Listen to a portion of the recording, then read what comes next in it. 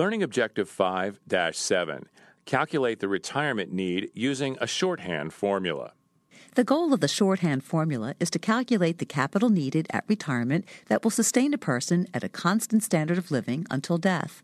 In other words, it tells a client how much he or she needs to save in order to have enough annual income every year of retirement to maintain his or her current standard of living.